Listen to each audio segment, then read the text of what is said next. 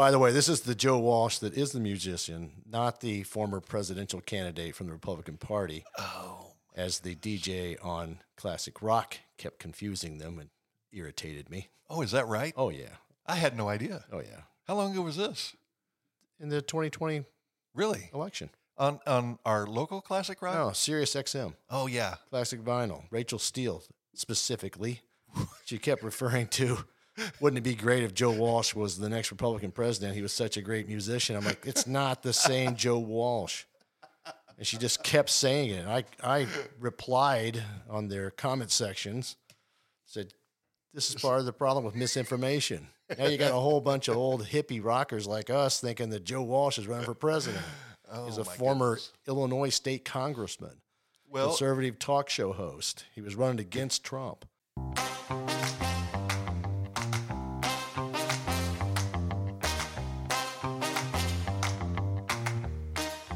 Welcome to the Faith, Finances, and F-Bombs podcast, where we inspire you to manage your money, find your soul, and cover your ears.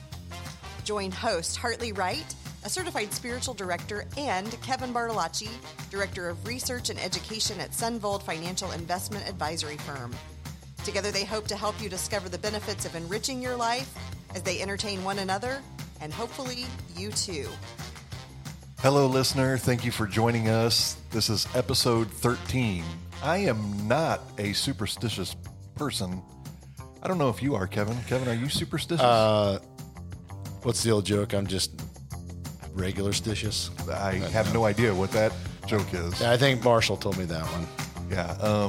No, not really superstitious. In fact, I used to wear number 13 as my baseball number. Oh, really? Yeah. Well, okay, so you're good. I'm good. I've never been superstitious, but it is 13. Thank goodness it's not Friday the 13th, or that would be even worse. We'd have to consider that. So I don't know if there may be a listener that's superstitious and decides I guarantee there is. not to listen to episode 13.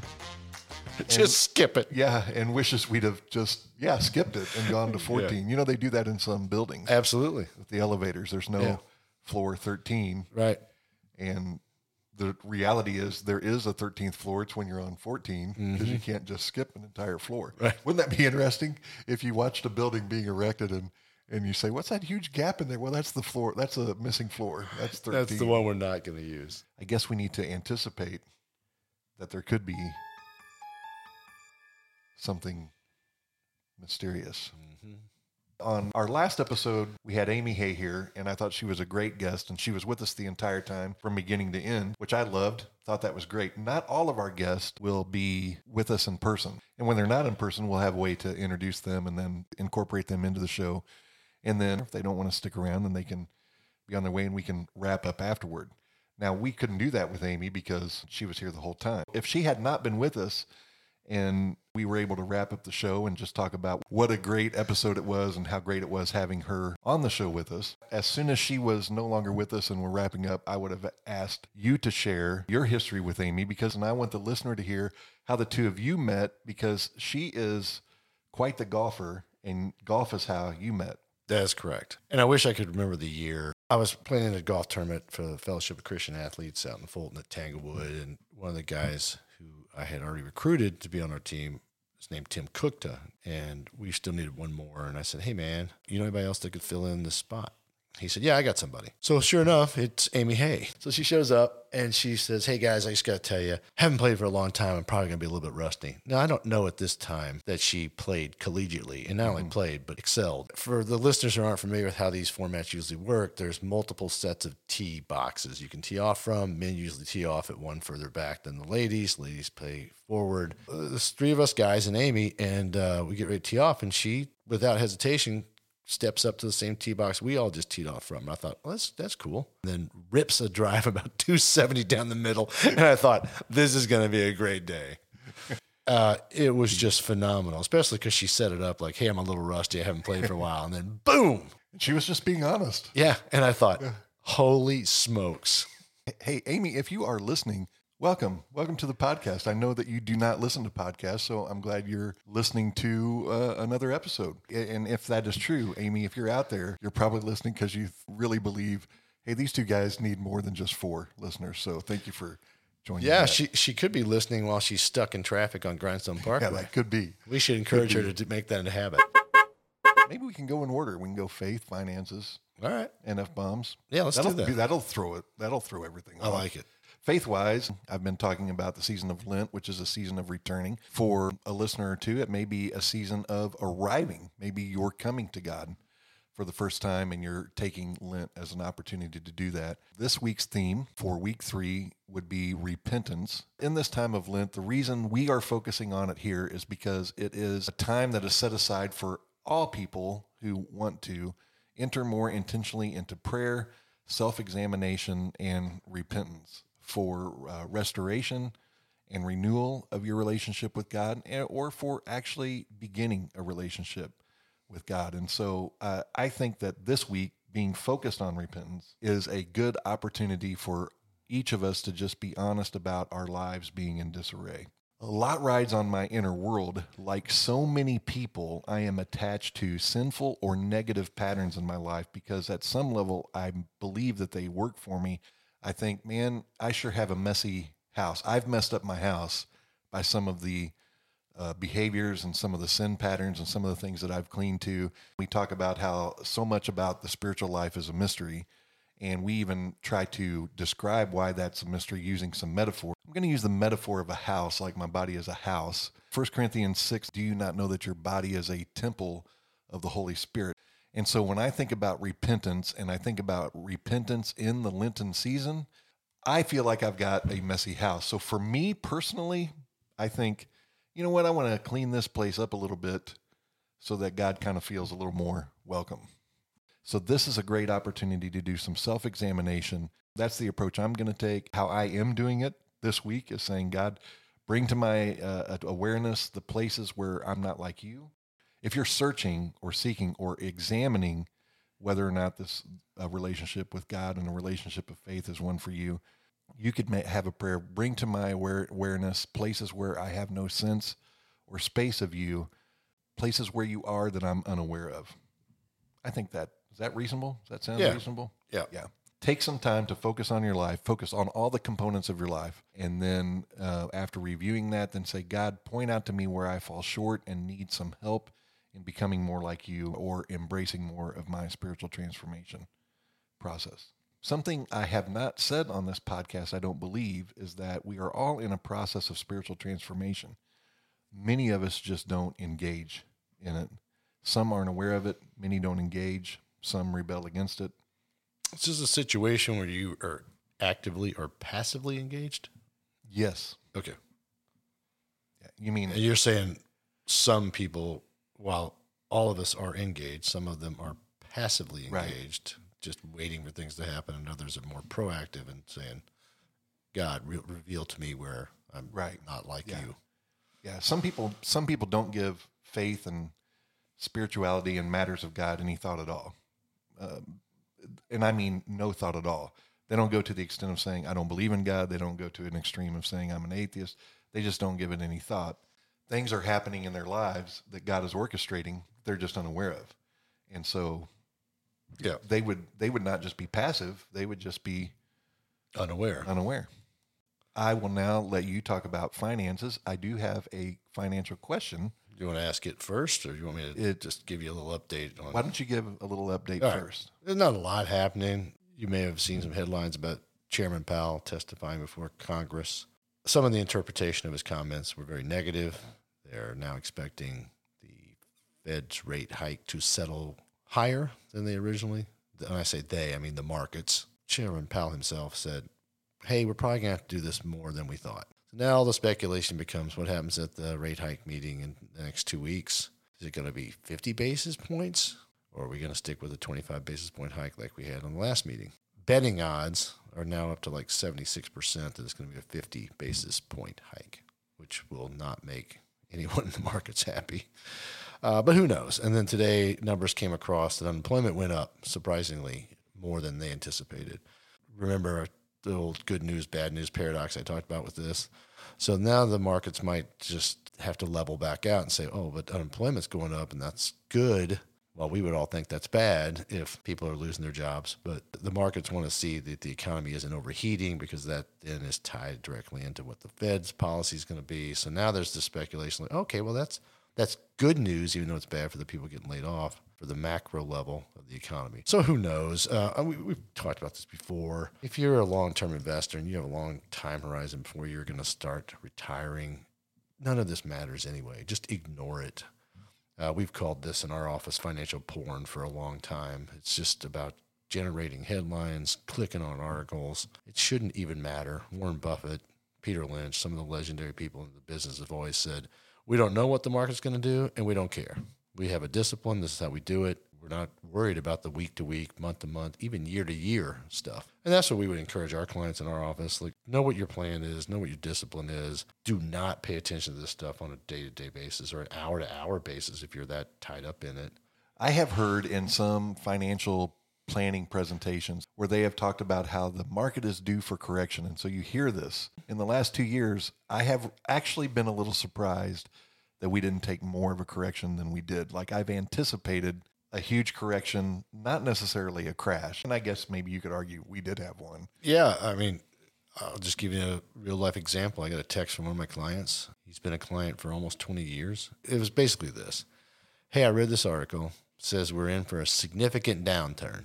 To which I replied, well, I didn't read that article. I don't know which one you're talking about because he didn't send me a link. What's their definition of significant? That's a great question. And he replied back, they didn't say. So my mind is like, all of us lived through 2022. There was a point at which, and I don't remember the exact absolute bottom last year. That's weird, right? Because I still remember the absolute bottom in 2009. It was March 9th. If 13 has any effect on our podcast at all, it's that. Oh, yeah. It was March 9th. 14 years ago. Yeah. So we're on the 14th anniversary of the bottom out. But I don't remember last year's. So I remember looking at the second quarter numbers, and the S&P was down significantly in my mind, in excess of over 20%. NASDAQ was down over 33%. To me, that's significant. So for an article to come out 9 months later and say we're in for a significant downturn, I want to know by what metric. What's your start date? Right. How low is the trough going to be? When's it going to happen? Give me some details. Just don't say we're in for a significant downturn, because when I hear that, to me, that's just somebody throwing a title out there to get you to click on it. Exactly. That's the whole point. They didn't give you any information, no background information, no data. They're trying to elicit a response and in some ways probably solicit your business. In one way or another, they're trying to get paid. Right. And the statement I mentioned is a very vague statement. It's incredibly vague to say the market is due for correction. Yeah. I think you could probably make that statement, generally speaking, every year. Well, absolutely. If you've ever seen the charts that show the intra-year highs and lows, and I won't say it's without exception, but it's definitely prevalent that every single year, you can't see this, listener, because I'm using my hands, but there'll be points way above the standard line or wherever we started the year, and there'll be points below. Every year we have corrections. Exactly. But did they meet the definition of correction within the financial services industry? Well, it all depends. And once again, we're into this. Where do we start? Where do we stop? How are we measuring it? I'll give you real live data. Year to date, S&P 500, typically considered the market by most people, positive 4.04%. We are 9 weeks, 10 weeks into this year. Mm-hmm. Let's just round it off to 2 months. So if we took the 4% and said, well, the first 2 months we were up 4%. If you annualize that out, that's a 24% return. Now, are we going to end up there? No, not a chance. Not. No way. But within these first 10 weeks, we've already seen a tremendous January, and we were negative in February, and we're about flat in March. Yeah. So, I mean, and that's kind of what you can expect. Yeah, if I really wanted to be a dick about it, I'd say, well, we already had a correction from the high on January blank to the low on March 4th. We dropped 10%. We had our correction. So it's worthless to have these types of discussions. So I would say to people. So let's continue. Let's discuss it more since it's worthless. So it's worthless. I would say to people, just relax, stick to your strategy. Don't freak out. Quit trying to outguess the market. You're not going to do it. It's too complex. There's too many factors. You can't cover them all. The big buzz in our industry is Monte Carlo simulations now, right? everybody's going to say, we have algorithms that'll run 10,000 scenarios, and here's the probability of X, Y, or Z. Well, that's great until something comes in the picture that you didn't anticipate, like COVID-19. Right. Then it throws off everything. Yeah. You might have 1,000 factors, but one factor might be outweighed. One factor that you cannot possibly Correct. predict in any way. Yep. A book I recommend in that, if you want to read it, is Nassim Taleb's The Black Swan. It's often misquoted in the financial literature, the financial pages. People will say, look out for this black swan. You're laughing because you know what a black swan is. So for listeners, we'll let you in on the inside joke. By definition, a black swan cannot be predicted. We are now about a month away from that tax filing deadline. And you had mentioned on a previous podcast when we were discussing, how did you phrase it? You have some very convicting thoughts on what you should do if you are expecting a big refund. Once again, my opinion, you do it how you want to do it. The tax return is simply the fact that you overpaid your taxes throughout the year and now the government is going to give it back to you. So on the most basic level, my argument is, wouldn't you rather use that cash during the calendar year instead of giving it to the government to hold on to it for you for 15 months or 12 or whatever it is? I've never known anyone who's been excited about having a refund and fills that box out that says, and how much would you like applied to the next tax? I never hear anyone talk about applying that, but I hear everybody talk about how great how much money they're getting back in taxes. Yeah, I've had conversations with people who intentionally do it that way. Why are you getting a $5,000 refund? I mean, that's almost $500 a month that you've given to the government that you don't have access to. So they know they are intentionally paying more in taxes every single paycheck throughout the year. Essentially, it's forced savings. Yeah, so, I guess. Remember the Christmas Club we talked about way back when? So that's their version of the Christmas Club, but it's for vacation. So they're giving it to the government so the government will hold on to them so they don't spend it. And that was the explanation I was given. Now, my mind works more like this. Why don't you put the appropriate withholding numbers on your check, and then throughout the year, if you know you're going to use it for a vacation, don't put it in your 401k or your IRA because you can't get to it, but throw it into your money market account at the credit union or put it into a brokerage account so at least you have access to it. Don't just let the government have it for 15 months or 10 months. We should have Dave Ramsey on as a guest and see what he would say about. We both know what he would say. Yeah.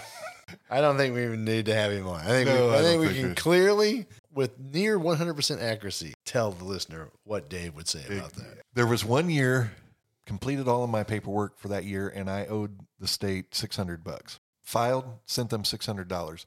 Time passed, they sent me a letter and a refund check giving me the money back, saying that I miscalculated the tax and I did not owe that. So I didn't cash the check. I sent the check back with a letter. I'm more certain that I do owe this tax, so I'm not accepting this money. They sent it back to me, said, cash it. You're wrong. We're right. I told my family, I said, I think they're wrong. I think we owe this, but I'll go ahead and cash it. And then about 5-6 months later, I got a bill from the state saying, you underpaid your tax. You owe us $600. And I was assessed a penalty for not paying it. Penalties and interest. Penalties and interest for not paying the $600. So I paid that with the interest and penalty, but with another letter that said, if you have any integrity, state of Missouri, you should give me the interest and penalties back on this because check your paperwork. Right. Did they end up doing? No, they did not. They still penalized you? Yeah. Going back a couple episodes, I talked about some words. A word that I did not mention that it's not a word I use and it's not a word that I like to hear.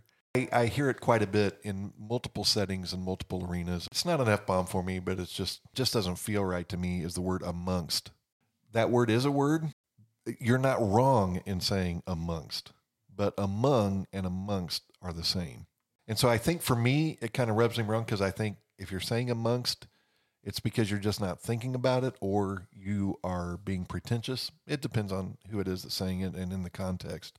Do you hear it more or see it in writing more? I hear it more. Okay. I hear it more. Because I'm trying to think back. I can't ever remember typing it. I hear it more than I see it. Okay. Now, do you have an F-bomb ready to go? I do not. Do we want to talk about the CNN article? We can. That'd be a nice update on something we talked about previously. As Hartley has mentioned in the past, this podcast is pretty powerful. We're changing governmental policies. One of you 4 listeners must have a lot of clout. We just ran across an article. Let me rewind.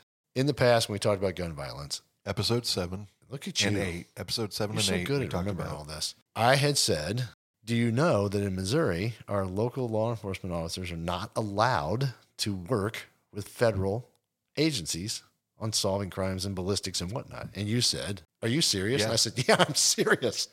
Well, I guess couldn't what? believe it. A federal judge has ruled that that law is unconstitutional, and the local law enforcement officials are allowed to work with federal agencies in this fight against crime. Now, I'm sure there'll be an appeal. I think the article talked about someone wanting to appeal it. Well, now that Eric Schmidt is a senator, maybe he won't. But I would expect, given how deep red our state is, there will be someone in the Attorney General's office will say, we're going to appeal that, probably going to go to another court. But finally, some sense. Yeah, some sense. That was great news. We've had an effect on personal property tax and now on local law enforcement being able to cooperate with federal investigations. What should we take on next? I don't know, but I do want to add to the guns. Okay, add to the guns. You and I talked about this in episode 7, but the listener did not hear it. It was just edited out. I just want to point out this stance that I have toward guns and gun violence is not new. When I was in college, I had a sign, and I didn't think I had it anymore, but because Kelly had me search for something else, I came across this, and I thought, oh, this is great. I can follow up and throw this in now. I made this poster, and I put it up in my wall, and it hung in my college apartment. And it says, in the year 1985, handguns killed 5 people in Australia, 5 people in Canada, 8 people in Great Britain, 18 people in Israel, 31 people in Switzerland, 46 people in Japan, and 8,092 in the United States. And at the bottom, I printed in big letters, God bless America. Those were the facts I had on 1985. And America was by far and away in first place with no chance of anyone catching us. No, we have a big lead. Insurmountable. Insurmountable. It's never going to be caught. Did we give numbers in that episode? We did. All right. So if somebody wants to know what the most recent numbers were, they can listen to the episode or just Google it. Do we have more than the next 50 countries combined? 20 countries combined? That's a good question, but I think so. I mean, on that chart, how many countries did you have? 7. Australia, including the United States. So 6 others besides the U.S.? Australia, Canada, Great Britain, Israel, Switzerland, Japan. And just eyeball the next 6, and how much does their total compare to the United States? 105, 113. 113 in the next 5. In the next 5. And we have 8,000? 8,092, so almost 8,100. Mm-hmm. They're not even close. No one will ever catch us, is all I'm saying. No. You might have an isolated incident like Ukraine right now. Although Ukraine is in conflict. Yeah, that's what I'm saying. It would take a land invasion. It would take an actual war for civilian deaths, because we've heard lots of reports about many civilians being executed.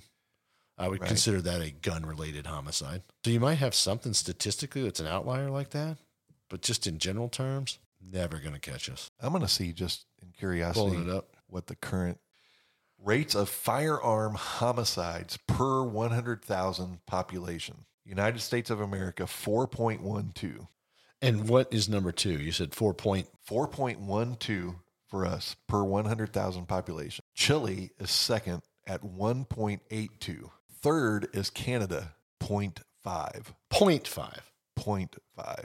What was the number 18 or 19?